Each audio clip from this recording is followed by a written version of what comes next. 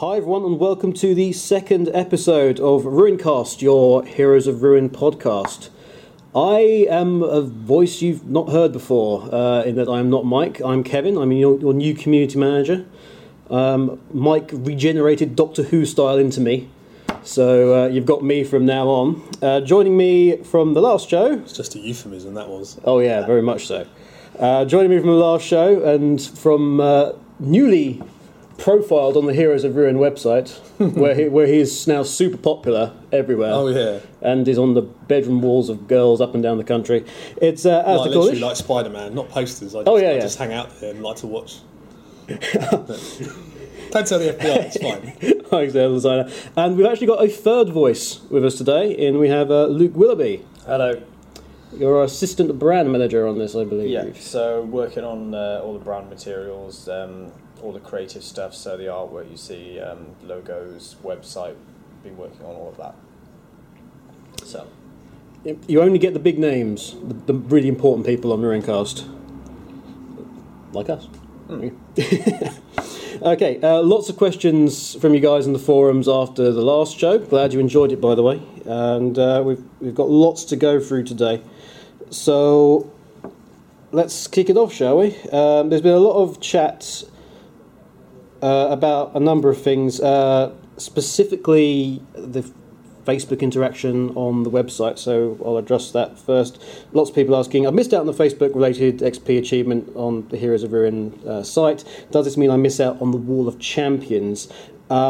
Yeah, sorry, we've had some problems with that. It is being looked into. Do not worry, you will not miss out on Wall of Champions. There will be something else put in, XP-wise, that will enable you to get the full amount and get on Wall of Champions. So don't worry about that. Of course, what Wall of Champions will get you, you'll have to wait and see, of course. Respect, prestige, Yeah, women, fast cars, none of the above. Who knows? Probably not fast cars. No. I'm not paying for fast cars. Luke, do you want to pay for fast cars? I'll go with fast women. Okay, you start the fast women. I'm not sorting any of the rest of it out. I can't afford fast cars for people. No. Okay, one of the questions we are getting asked a lot is, will there be clans in any form? Al, you... Yeah, okay, so not in a traditional sense. So the way we do handle our people who play together regularly, but we do it in a interesting new way. So we've got a kind of friendship levelling system, which sits separate from the regular levelling up system. And what happens is when you play with people, it recognises the people that you play with most, and the more you play together, the more kind of XP you gain together, the more hours you adventure together. It kind of builds up this friendship meter, and you'll go from through different stages. So you might go from being a kind of an acquaintance to a friend to a cohort to an ally, whatever the various stages are named. And as you go up in those stages, you can be given unique items which you can only get via friendship levelling. So you'll be able to kind of see the people that you adventure with most. They'll have kind of special names for the different levels of kind of friendship or alliance, if you like. And you'll even have cool new gear that you can't get any other way other than playing regularly with the same people. So not clans per se, but we do kind of recognise who you play with and reward that and track that. So there is a distinct advantage to going with people on a regular basis. Yes, yeah. And we're even trying to see if we can get any other kind of synergies in there if you play together regularly with the same kind of people. Cool. And apologies to people out there in Radio Land if I'm speaking fast, but we are doing this from some kind of cryogenically frozen chamber. So it's the result of the regeneration. I'm sorry. So if I don't speak fast enough and get out of here, then I'm afraid I'll be preserved for future generations, which wouldn't be fair on current generations. So. But we'll be able to use you in any future sequel. That's true. That is true. I'm just embarrassed you said synergy. Oh well, it's a good word. No, we'll keep the business speak down. Don't worry. Synergy's where it's at, man. Let's ring fence that synergy and double click it later. Synergy's key to the game. Well, the other questions are you considering PvP, player versus player action in Heroes of Ruin? We did consider it, but what we want to do with Heroes of Ruin is hopefully obviously launch a whole new franchise, and so that's something that we'd certainly look at again in any sequel or sequels. to Heroes of Ruin. But for the first game, nope, there will be no PvP. It's co-op only. And I can probably jump in and answer another question there. Someone was asking if they're kind of if you can hurt other players at all. I don't know why you want to do that in a co-op game. Why is the first question that person asking that? Can you hurt the others? Can I hurt and steal from everyone else? Can I have friendly fire on, please? So for all sociopaths out there, no, there's no friendly fire. And given, I mean, when you see the game in action, you see the kind of crazy spells and abilities, and I mean, like the Vindicator's got an ability, for example, called the Shockwave, which just sends out this rolling wall of fire across the screen, and it'd be very hard to kind of play together and cooperate if there was any kind of PvP or friendly fire on there. So there won't be any of that. There are some things, for example, you can. I think we talked about this last time, but if you nip in and grab the gold before someone else, although it'll be split between the party, you'll still get a finder's fee for being kind of quick off the market and getting there first. And that sort of thing can also go for kind of potions and loot. But there's no traditional PvP. This is a cooperative game, folks. Cooperate. Play nice. Okay. One of the other things that was being talked about a lot on the forum was the discussion about how Heroes of Ruin sort of sits as a game. And so specifically, is it classed as an MMO or not? No, it's not an MMO. So it's up to 4 players. Which is obviously, I don't know, not massive. Unless those players are really tall, or maybe enormously fat. Then I don't know, maybe it could be massively multiplayer. But no, 4 players, and that's online play or local play. So no, not an MMO. I can see why people think that. I mean, you can gain levels, gain in power. There are an awful lot of items and gear to find. So over 80,000 kind of items, gear, and weapons. I can clarify another question that we've been asked while I'm on that subject. So some people are saying, are there 80,000 weapons? There aren't. There are over 80,000 items. So that's a kind of mixture of weapons, armour, belts, rings, amulets, things like that. So the whole shebang together is over well over 80,000. So not just weapons. Still a crazy amount. It is a crazy amount, yeah. And it leads to some really unique kind of combinations, both visually and gameplay wise, for your chosen character, which is something we'll probably come on to a bit later on in this podcast, probably, and talk about how different you can be from one another. Okay, speaking of that and classes specifically, can Crash from the forums ask, can we combine different classes and races together, or is each class set to a specific character? Can 2 of the same character be in the same game for online play? Okay, I'll answer that question backwards because I'm difficult like that.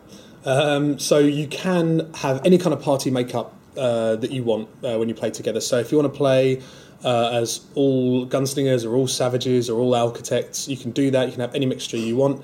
So there's no limits on that. Again, I think I probably talked about it a lot in the first podcast, but we wanted to kind of break down barriers to multiplayer play.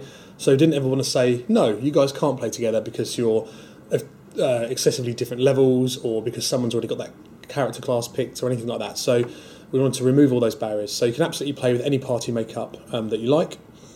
And so the first part of that, so the classes are tied to the races, but within that there's such a heavy level of customization that one of our goals is kind of, if you were to pick, let's say even four level 4 Vindicators, let's say, just picking a kind of level out of the air, that not only would they look very different from the initial customization that you do, but then also as you play the game, all the kind of larger armor parts that you pick up, like shoulder pieces, leg pieces, gauntlets, breastplates, etc., they all show up visually on the character and are visually distinct.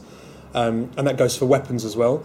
So you'll also look different beyond your initial customization based on all the gear you found. And of course, with over 80,000 pieces, it's very unlikely that you're going to have equipped the same stuff as someone else. There's also a kind of player colour that you can choose on top of that. So someone asked if you can recolour your kind of armour or customise it in any way. So there's a player colour that you can choose, and so even if you did look fairly similar, you could have a sort of different player colour.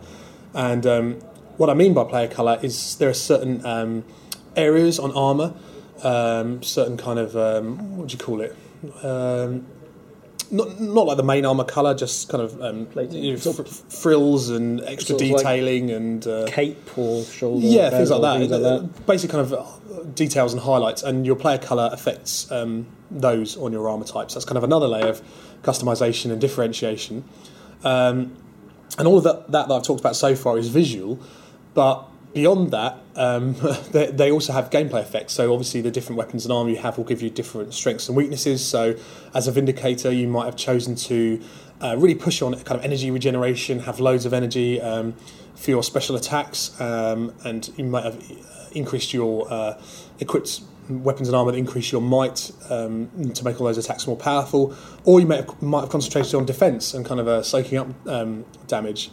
And then beyond that, there's even a further level of customisation, and this is all kind of gameplay-wise, where as you level up, you get to assign points to some of your basic stats, things like your might, your energy, your vigour, which kind of determine how damaging you are, how much health you have, your energy reserves and how quickly they replenish.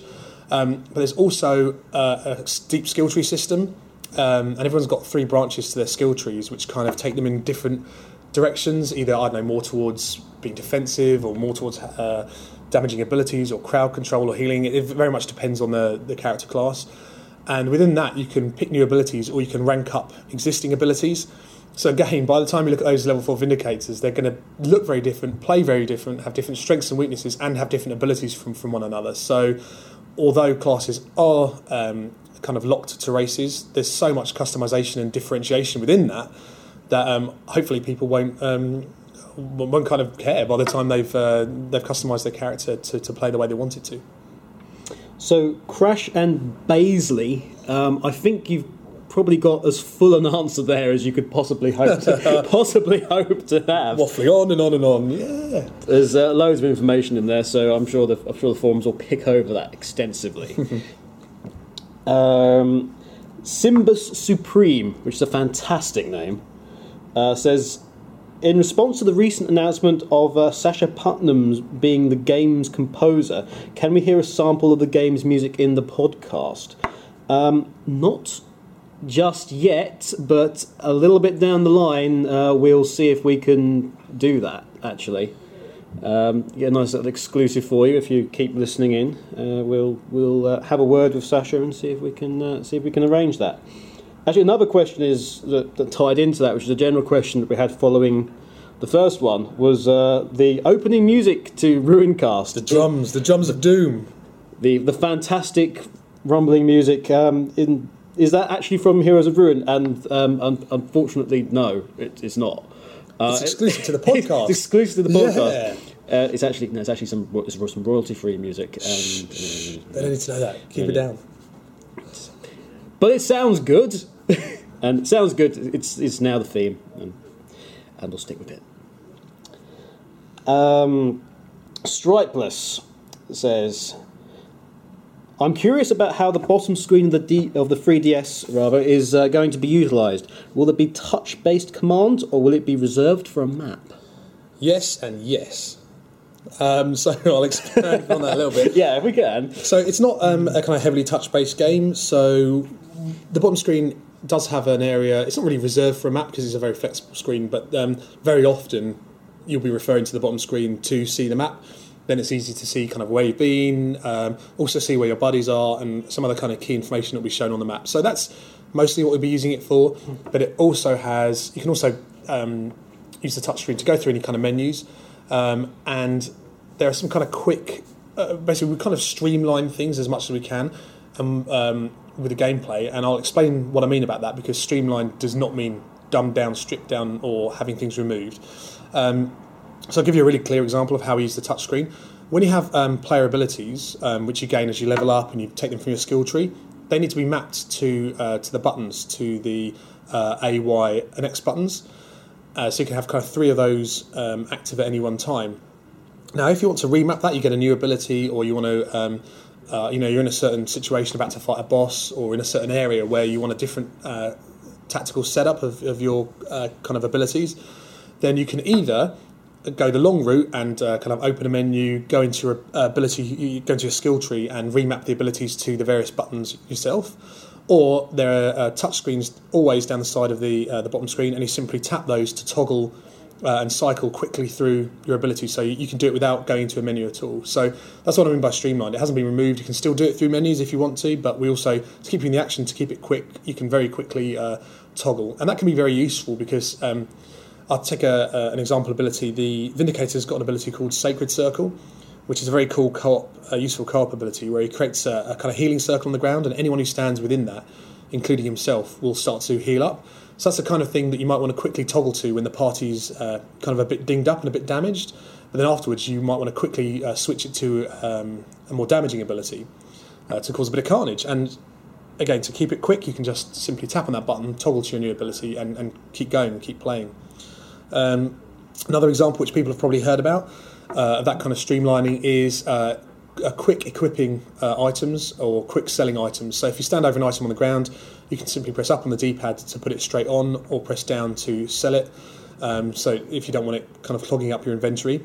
But for those people who do want to manage their inventory, take things back to the shop and sell them for a bit more cash, or they want to kind of really browse an item and understand all the ins and outs of what it does before they put it on, you can still open a menu, go in through there, see all these details. So again, streamlining, it's not kind of dumbing down or removal or anything else. It's just a way that if you want to stay in the action and keep it fast and keep the tempo up, then you can. Because with these kind of games, there's often that point where everyone's like, oh, can you hang on a minute? I just need to whatever, go through my inventory, go through my inventory, manage it. I'm carrying too much. And it can slow things down. So we've got streamlined kind of answers to fluidity. To all that stuff. Yeah, fluidity.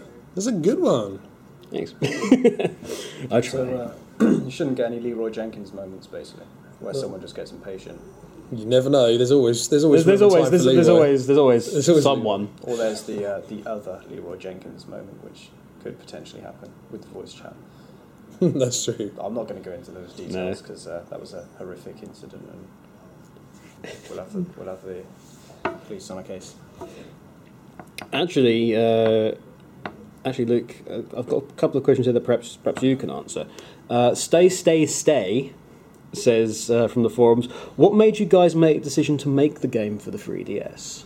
I'm happy to talk about this if you're happy to have me talk about it. Yes.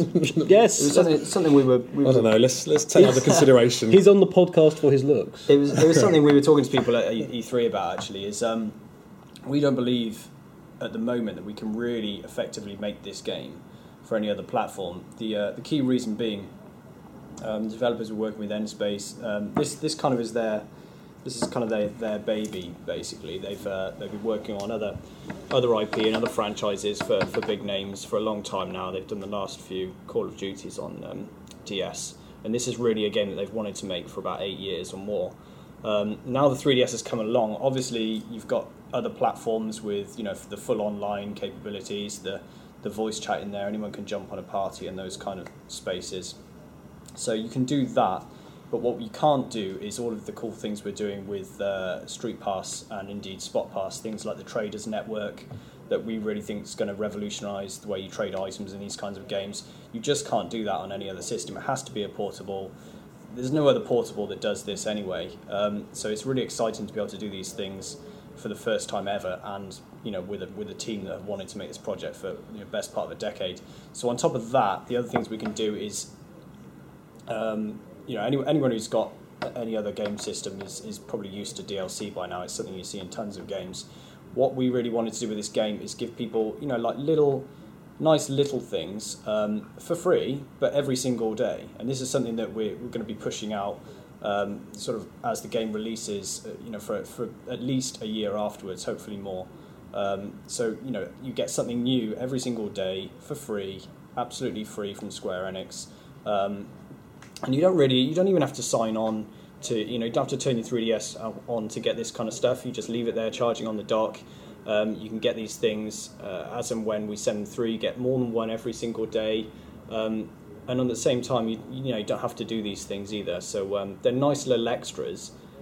But really, these two reasons are, the reason why we went with 3DS for this project. Is a very exciting machine, and we believe it's really going to pick up, and it's very exciting to do it on a system that has new capabilities that nothing else can do yet. So the connectivity on it's really, really good. I mean, we can maybe talk just slightly more, just clarify about the kind of the something new every day stuff that we're doing. So that we're really talking there about our daily and weekly challenges, which are kind of ways that will encourage you to sort of replay the game or play the game in a different way, kind of take you out of your comfort zone. So examples of challenges might be to kind of go through a level without healing, or play with a party made up of all one character type, or kill a certain number of a creature in a certain time frame, or just different ways to kind of test yourself. And as I say, take you out of your comfort zone.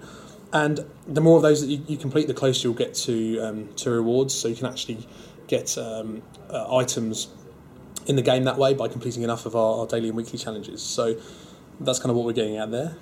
There's a lot of those as well. So anyone that's on the website really scurrying to get their XP bar full there's going to be, hopefully, what we've aimed for is that there's more. We've taken the people that do everything and we've tried to give them more than they could potentially realistically do. So there's more than you would ever, you're not going to run out of them. So there we go. I mean, I know a lot of the guys were asking about DLC and things like that. So there you go, more information for you. Let's see. King of Ikana asks, will we be able to save anywhere during single player and resume where we left off, or is there a specific sort of save point system? So yes and yes. You can. There are regular checkpoints, regular save points will also save, and those are also the points that you'll respawn at if you fall prey to the beasts that roam around, which I know we'll be talking about more later on. But beyond that, if you are, playing on a train or a bus and your stop's arriving, or your friends arrive and you need to stop quickly, you can in single player or multiplayer, because there's really no difference. There's complete content parity between the single player and multiplayer campaigns. You can save and quit at any point, and then when you resume, all the XP you had, the weapons you had, the items you found, etc., will still be there. Any progress you've made towards completing quests will still be there, and you'll probably pop back up at the nearest kind of waystone that you'd found, those regular checkpoints. But you won't lose out on any progress. Awesome. Viper asks a question that I can probably answer, is there any way we can subscribe to the podcast via RSS? There isn't an RSS feed up yet for the podcast, but that's something that I'll be sorting out in the next couple of weeks, and we'll see if we can get it on iTunes and all those lovely places like that, so you can download it to your iPod or MP3 music device. So yeah, coming soon in short, Viper. Big question from a fair few people on the board, this actually. Relating to King of Ikana's question in a way, will we have multiple game saves on the cart, for example, 4, so we can play each class? I can't imagine which game sparked off this sort of question recently on the 3DS. The answer is yes, there will be multiple save slots on the cart. There will be at least 4, and they're not kind of locked to a character class, so it's not like there's a Vindicator slot and an Architect slot. You can use them freely. So the reason there's at least 4 is obviously so that you could have one save slot for each class if you wanted to, but if you wanted to run through the game multiple times with over and over with the Savage or something, because again there's so much customization that's completely viable. You could play very, very differently by the end. You can do that too. We didn't want to kind of limit players in that way. So you can basically set up a Savage as really pro-attacking, or a Savage that's defensive, and then have the 2 particular ones on the card and swap between. Yep, they wouldn't have to share a slot or anything weird like that. No, so at least 4 slots for you to use as you see fit. Good news. Hero of Bacon. Which is great. Awesome. Hero of Bacon. Who's my hero? I think you've won Name of the Week on Name of the Podcast. He'd get on well with Froglord. And Hero of Bacon. That's a double team, supreme.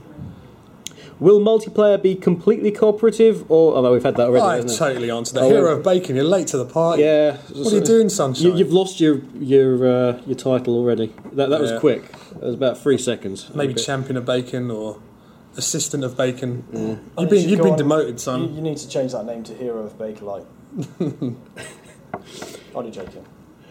General question this, which perhaps Luke can answer. When are we going to see a gameplay trailer, Luke? Yeah. When are we going to see a gameplay trailer, Luke? When? Right, the gameplay trailer is so close now.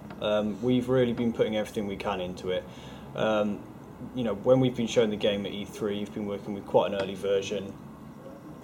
So we really wanted to show gameplay, when it's ready and when it's when it's looking its best, to be able to show off the game. So that is coming so soon. I can taste it. What does it taste like? Does it taste like bacon? Or chicken? Everything tastes like chicken. Even bacon tastes like chicken. Does it taste like success? I was going to come up with an 80s line, but yeah, I can't think of any. You failed. You're too young to come up with 80s lines. Leave that to me. Leave it to the professionals. No, I can't think of anything on the fly. But it's looking nice. So if you can hang on a little bit more. Hang in there, guys. Patience, Padawans. But put it this way: it's look at some of the screenshots, and then imagine them moving. Okay, so basically we don't need a trailer. You just have to use your imagination. Alternatively, you could take one of the screenshots, cut out the characters, and move them move them around on a stick, and it's like you've got your own puppet show. So aren't you glad Luke came there with helpful suggestions like that? Just imagine a moving screenshot. If anyone wants to make their own sort of trailer in this sense, then I'll personally offer a very special prize for that. So that would be brilliant. Take it seriously. Actually, yeah. Something up. We will find something like from within the project that maybe it's a bit of concept art or a sketch or something that you can just have. So if someone can do something really cool. So there we go. We'll find a prize. I'm not telling you what the prize is, but it will be good. It won't be a crappy piece of paper. So don't worry. It'll be a signed photo of Luke. You really don't want to win that. I'll chuck one in. This is like a reverse prize. No, well there we go. Luke's challenge then is for you to make your own Heroes of Ruin trailer. Keep it discreet. Any distasteful entries will be scorned. Heavily scorned. Heavily scorned and then laughed about. And maybe outside. In all seriousness, there will be a trailer very soon. So we know it's been a wait. So if you can wait a little bit longer, you'll have something very pretty to look at. Here we go. Gogatsu says, how many dungeons are there? Okay, so I talked last time, I think, about this, and I sort of mentioned there are effectively a sort of unlimited number because of the way things are dynamically generated within the levels. But there are kind of a sort of base set, if you like, of levels which can then kind of branch off into this infinity of possible levels. So there are 24 kind of named levels that you can go into, but every time you go into any one of those 24, the layout will be different, the enemy encounter groups will be different, the stuff they drop will be different. So it's a kind of very hard question to answer, but hopefully they'll shed a bit more light on it. There are kind of 24 named levels that you can kind of pick from the overworld map and jump into and explore, but each time they'll be a bit different. So on that last part, I can't really give you a solid number because who knows? Get some crazy mathematician in here, he could probably tell you. X. It's always X, and if it's not X, it's N. It's N. I like N. I'm an N man. N to the X.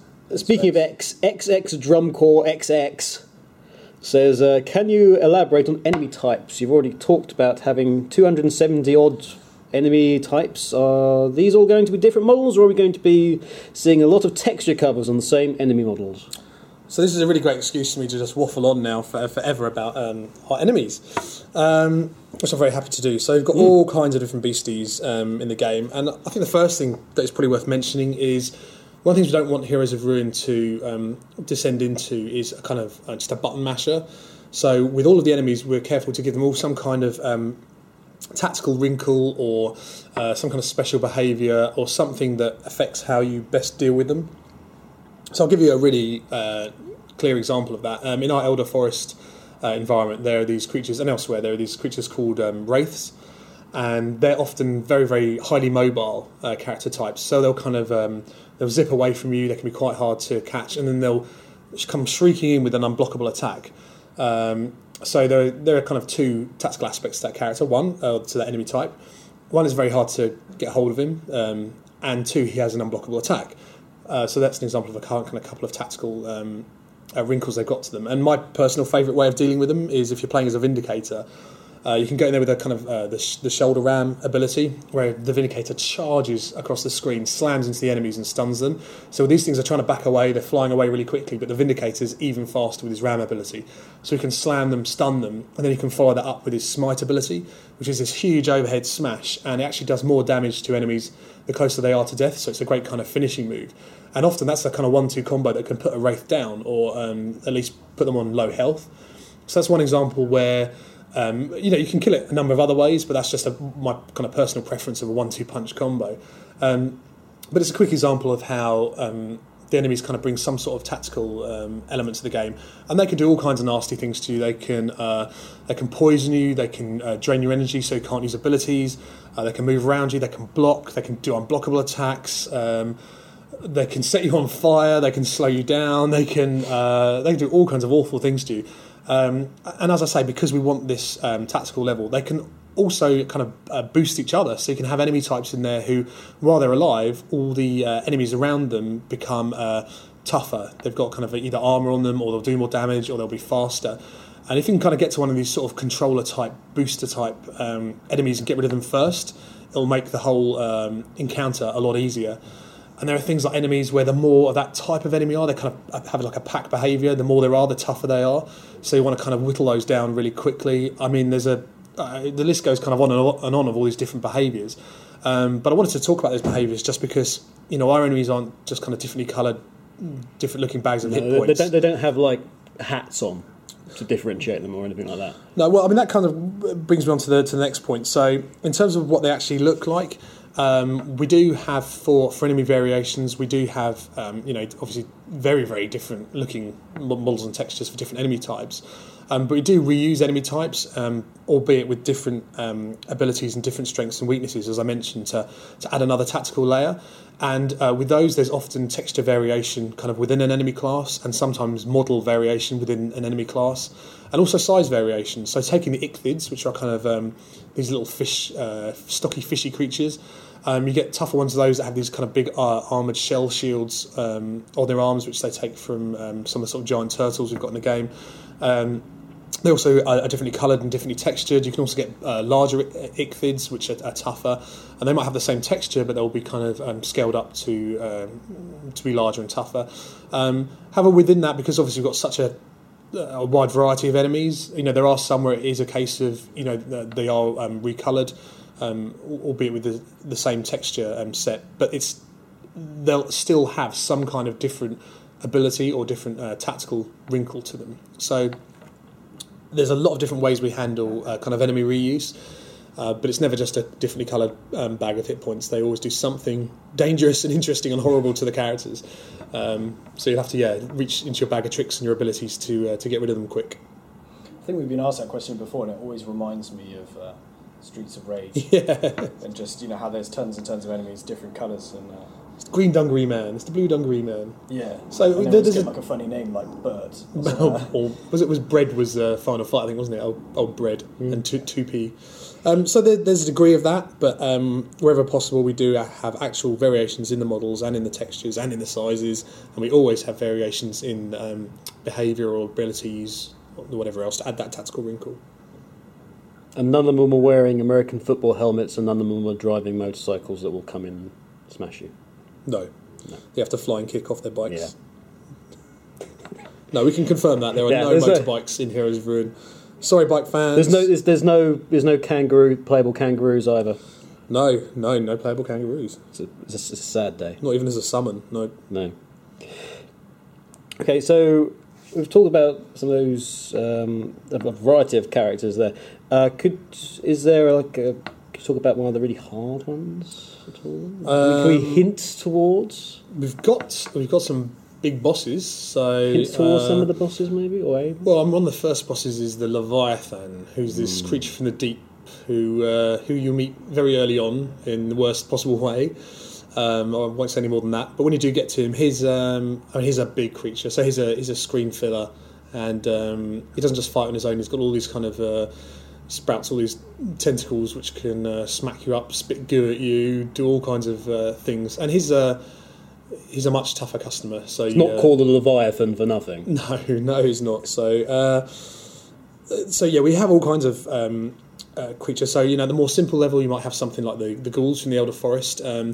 They'll kind of mob you. They'll come on in large numbers. They're not particularly strong, but they do kind of charge up and vomit. They kind of projectile puke across the screen at you. So you want to kind of take them out before they do that, because that's messy. They're kind of real basic fodder type of enemy, all the way up to something like the Leviathan, which is a boss, fills the screen, has a kind of a specific pattern to his attacks and the way he deals with you, and will be a real menace and a challenge. And there's kind of everything in between. So I've got kind of elite versions of enemies, tougher, and they're kind of named, and they're often the subject of specific kind of quests and missions in the game. So there's a really big variety, and they'll all have different ways to take them down and different ways to menace the players. That's great. So I think, guys, we will wrap it up there for this particular month. Unless there's anything you guys particularly want to add. There's one or two. I'm going to go gorilla on you here. There's one or two things I've been picking up on from the forums that I can answer really, really quickly. Okay. So we did our cool kind of gunslinger reveal and talked a bit more about him. Very popular. And I think one or two people were saying, what's the final look that we picked for the gunslinger? And the answer is up to the players. So all of those are customization options that you can choose. So if you want him with the ponytail, you can have him. If you want him with the hat or the hood, that's your choice. That's an example of the kind of customization that you can do right out of the gate. So you won't have to unlock those. Those are all available from the beginning. The sort of stuff that you will unlock, in air quotes, is kind of extra armor parts, weapon parts, and things like that, which you need to find from creatures or find from drops. So that's one. I think another couple of questions, if I may. People have asked about grinding. This is not a kind of a grinding game. If you want to go back into to levels to complete some of our daily or weekly challenges, to run through it with other buddies, to get some more XP and to get see if you can get that weapon or piece of loot that you really want. You can, you will get kind of stronger doing it, but we're not sort of gating the game or setting up the progress so that players have to go back and back and back to grind up to be high enough level to kind of take on the next level, next area of the game. So sort of it's elective grinding. If you really want to go back in, we're not stopping you. Because of the dynamic generation, it's always going to be fun and interesting. But at the same time, it's rare that you'll have to do that in order to progress. I mean, maybe if you've been kind of running around every monster and try not to get into scraps and try not to get into fights, then you may have missed out on some XP. Or if you've been ignoring side quests, then you may need to go back in a few times to level up. But it's definitely not, by any stretch of the imagination, what you'd call a grinding game. And then the last point, if I may, is someone talked about ways to heal, which I think is a really good question. Yeah. I think that what they were getting at there is sometimes you feel like you have to take a healing class, or if you're playing in a party, someone has to be the healer class. And it feels like almost a kind of choice is taken away from you because it's like a must-have. So the answer is that I think almost all classes have some way of healing themselves or others around them. So, for example, the gunslinger is really money-oriented, and he's got a kind of ability called blood money, and he'll actually heal up a bit every time he gets his hands on some coins. He's just that happy. He feels that much better about himself that he heals up a little bit. We talked about the Sacred Circle earlier that the Vindicator has. The Architect's got some spells that can return health. So everyone's got ways of healing themselves, and in some cases other people. But you also find health potions throughout the game, which you can use to heal. So no one has to be relegated to just being the party healer, and all they do is busy themselves with that. So hopefully that answers your question, and hopefully you're happy to hear it. So I think that's it. I'm going to pop out from my little gorilla bunker. I've stolen a load of questions from the forums and trodden all over Kevin's toes. But hopefully that's fine by me. It's because the questions answers for the guys. That's great. Anyway, that's all for us for this month's podcast. Yeah, send more questions. Send more questions. There'll be a topic up in the forum. Make sure you sign up for that. Also, of course, we've got the Heroes of Ruin Facebook. It's a whole new concept. Yep. Facebook.com/Heroes of Ruin. Please like that. And you can also, if you happen to be a Twitter person, We've got twitter.com/moresels, MORESELS, which is the Square Enix London Studios Twitter account, where you'll have me basically talking about Heroes of Ruin and tweeting things and saying hello. So until next time, it's time to say goodbye from me, from Alice. Auf Wiedersehen, adieu. And from Luke. Bye. Sayonara. Bye-bye. Au revoir. Bye-bye. See you next time, guys. Bye for now.